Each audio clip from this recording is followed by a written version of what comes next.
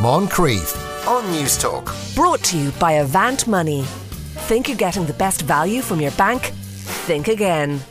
Afternoon, Mairead. I assume we'll just go straight into the summer. We won't have a winter at all. It's a bit like Groundhog Day, isn't it? With Hank. Who was in that? What was his name? The actor that was in Groundhog? It was Bill Murray. Yeah, that was Bill in Murray. Yes. Yeah. Well, I feel like every Wednesday afternoon, I look out the window. We've a window that faces east and one that faces west, and often you can look out the window and see totally different types of weather. Could be raining out one window and the sunshine in the other one. But at the moment, it's lovely and bright and dry and airy and. I don't think that, well, I don't know whether there's bad weather on the way, but certainly at the moment it's very, very good. We temperatures as high as 16 degrees. And I know people will say, I mean, any shop I go into, anywhere I go, people say the weather lovely. And you can really douse people's spirits by saying, yes, all global warming happening in front of our eyes. So you could be very negative about it. But from a farming point of view, it's meant, even cows down around this part of the country are back out grazing by day in an awful lot of farms. And while that's possible in some parts of the country, it's unheard of down around here. We've an abundance of berries and flower seeds and hips, and I put out peanuts and birdseed there at the start of the week. They've hardly been touched because, there's plenty of food around for the finches and for the robins and wrens. And they don't seem to be, around the house at all because they don't need what we're feeding them. Now, mind you, there's plenty of starlings here and we've no fear of the crows. They're as noisy and as around the place as ever. But yeah, look, we'll take it when we get it. It generally averages out. And I could be sitting here talking to you in 2 weeks' time and, a foot of snow. So you don't know. We'll take the weather when we get it. So yeah, it's good now. I'm sure it must be lovely. If you know anywhere where there's lots of beech trees, beech are inclined to hold on to their leaves a little bit longer than the others. Like the ash is well gone, the birch is gone, the lime is gone, the white thorn's gone. But the beech trees are turning gorgeously at the moment. They're really going russet brown. And if you drive through, sometimes in parts of the country, you can drive through a tunnel of beech trees and the leaves are on the ground and they've gone nearly red. And, you're kind of enveloped in this cocoon of gorgeousness with the sunlight coming through it. And if you know those kind of places to go for a walk, you couldn't get better weather to go out and enjoy it at the moment. Yeah, you absolutely couldn't. That's for sure. Yeah. And people, I'm looking forward to, well, not looking forward, but I will be reading slews of texts from people going, here we go again. Farmers are going to be protesting in Dublin. Well, yeah, the plan was a pretty big protest back to the time about 2012 when they had, I don't know, was it 15, 20,000 people in Dublin? So, they were going to try and cause as little impact as possible in that this rally was supposed to take place next Sunday. So, people wouldn't be going to work and, the streets would be quiet enough. So there wouldn't be any problems with traffic there. And they were going to just basically make their views known about climate change, the carbon and the changes to the common agricultural policy, the three big C's now that are really impacting on farm families. And, I think there'd have been a fairly good crowd up there because I'm aware of the level of organisation that was going into it. But anyway, all the plans have been binned due to the rising COVID numbers. And that's very concerning. It's particularly concerning, I suppose, to farmers as an age group. I think the average age is 55 or 58, in or around there. So, very much a group that, can be impacted by the whole COVID thing. So they've called it off. Well, they haven't called it off. What they're doing is, it's not 100% clear what exactly is happening yet. But my understanding is that there are going to be tractors there and with maybe a small number of people from each of the counties.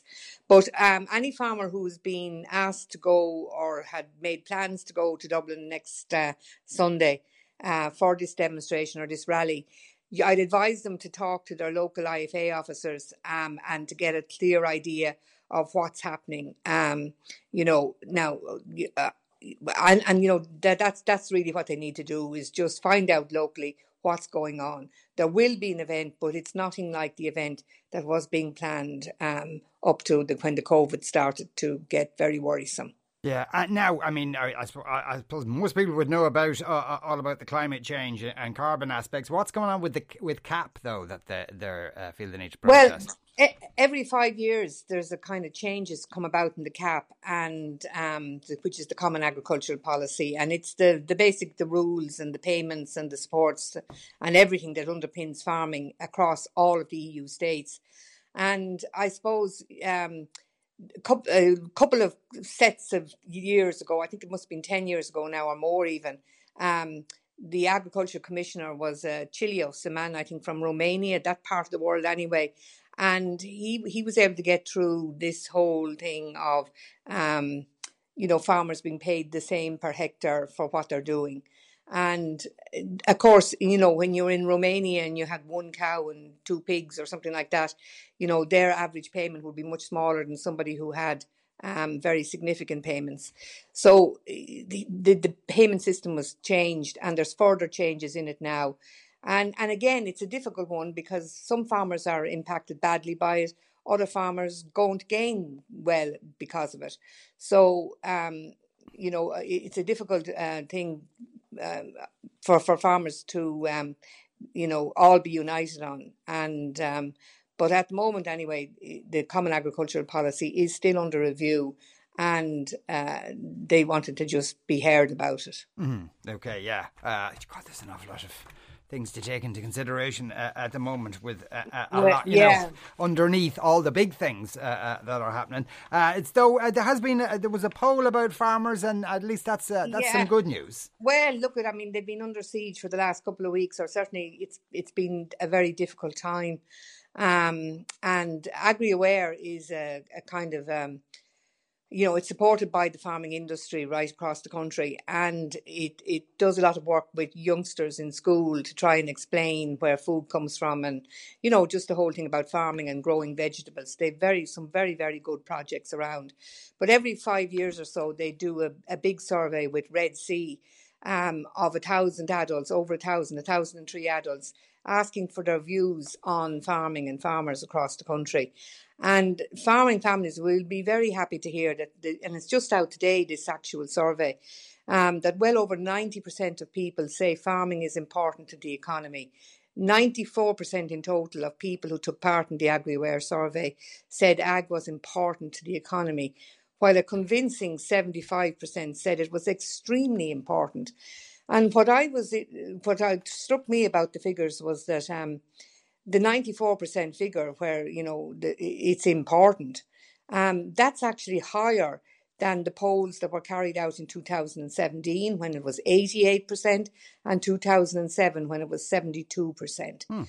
So in actual fact, even when you talk about moving jobs into rural Ireland, or, the value of the IT industry or direct foreign investment, to have 94% of people consider agriculture as important to the Irish economy, from an independent poll by Red C. It's very heartening news. And I think people, farming families will take solace out of that, because they have been feeling a bit down and out recently.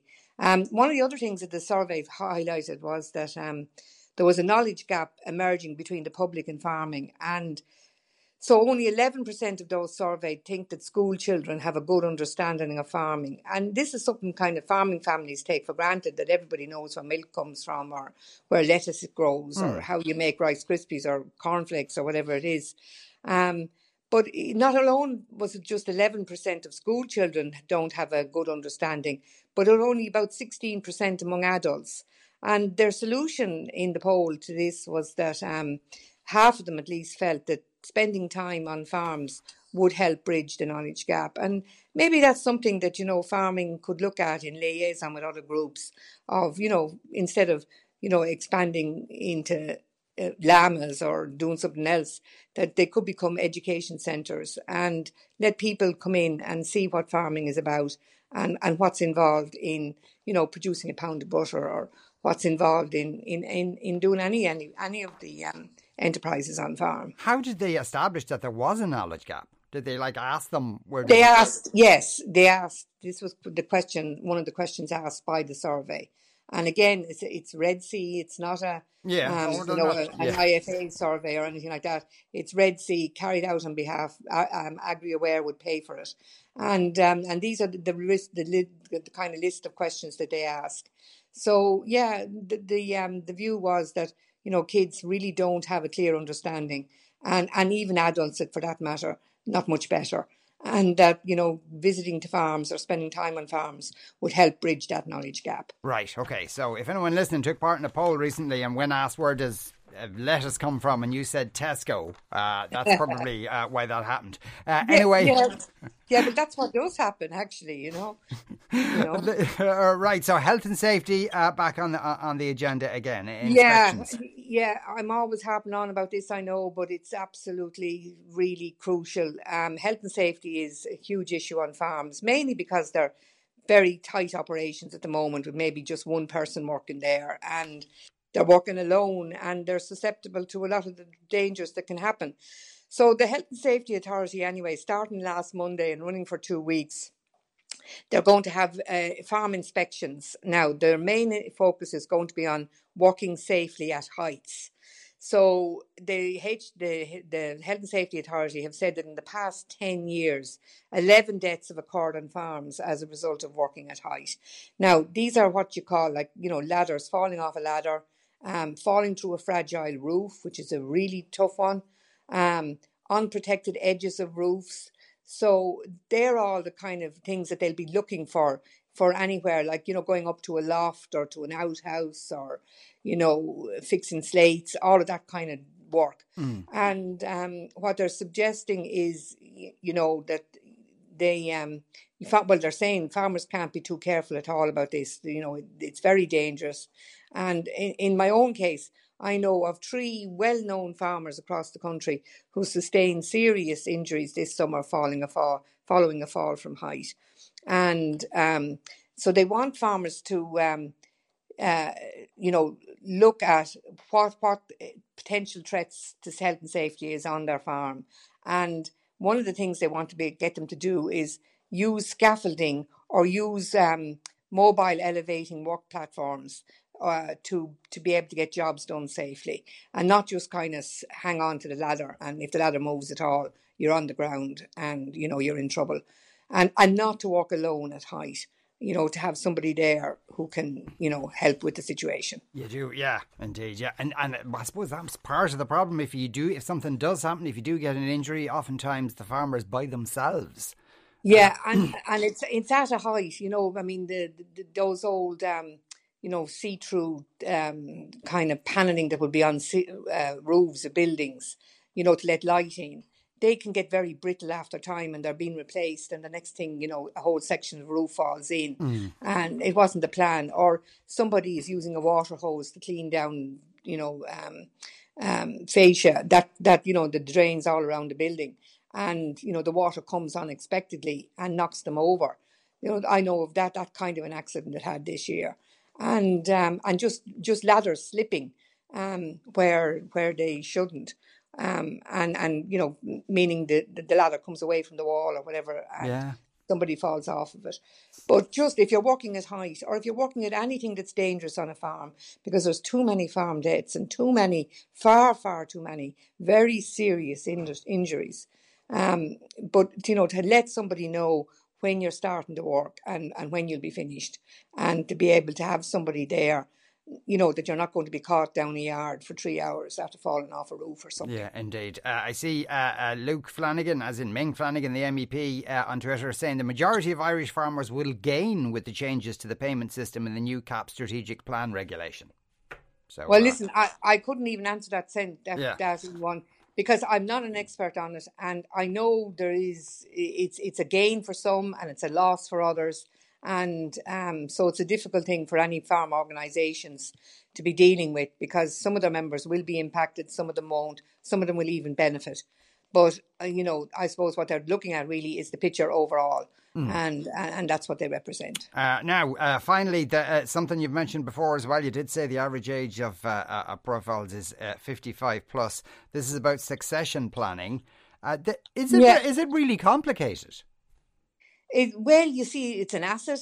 It's an asset that most people never sell in their lifetime or in the lifetime of 3 or 4 generations. It's just passed on. Um, and, it can be difficult. And especially then, maybe in a lot of, well, not in a lot, but in depending on the enterprise, like for instance, in the dairy sector, a lot of the farmers there are much younger because there's good incomes out of it, and, they can make a livelihood there and they can entice the next generation in. Not so easy maybe in some of the other sectors. But, if you maybe have no one, there's no one directly to take over a farm, there's a lot of query then around, what can be done, what should be done with the place. Is it going to be sold? Is it going to be rented? Is it going to be leased? Like, there's a lot of questions there. And so what happens is inertia. People don't move at all. They just keep farming, and they farm into their 70s and their 80s and their 90s. So, one of the ideas is that the cost to farm transfer is actually quite expensive. And what the government have put together now is a €2 million fund, and it's aimed at helping older farmers with the costs of succession planning, because there really is a push to try and get land into younger hands where it will be more productive. And this fund, there's a maximum payment of €1,500. It's for advisory, accountancy and legal fees.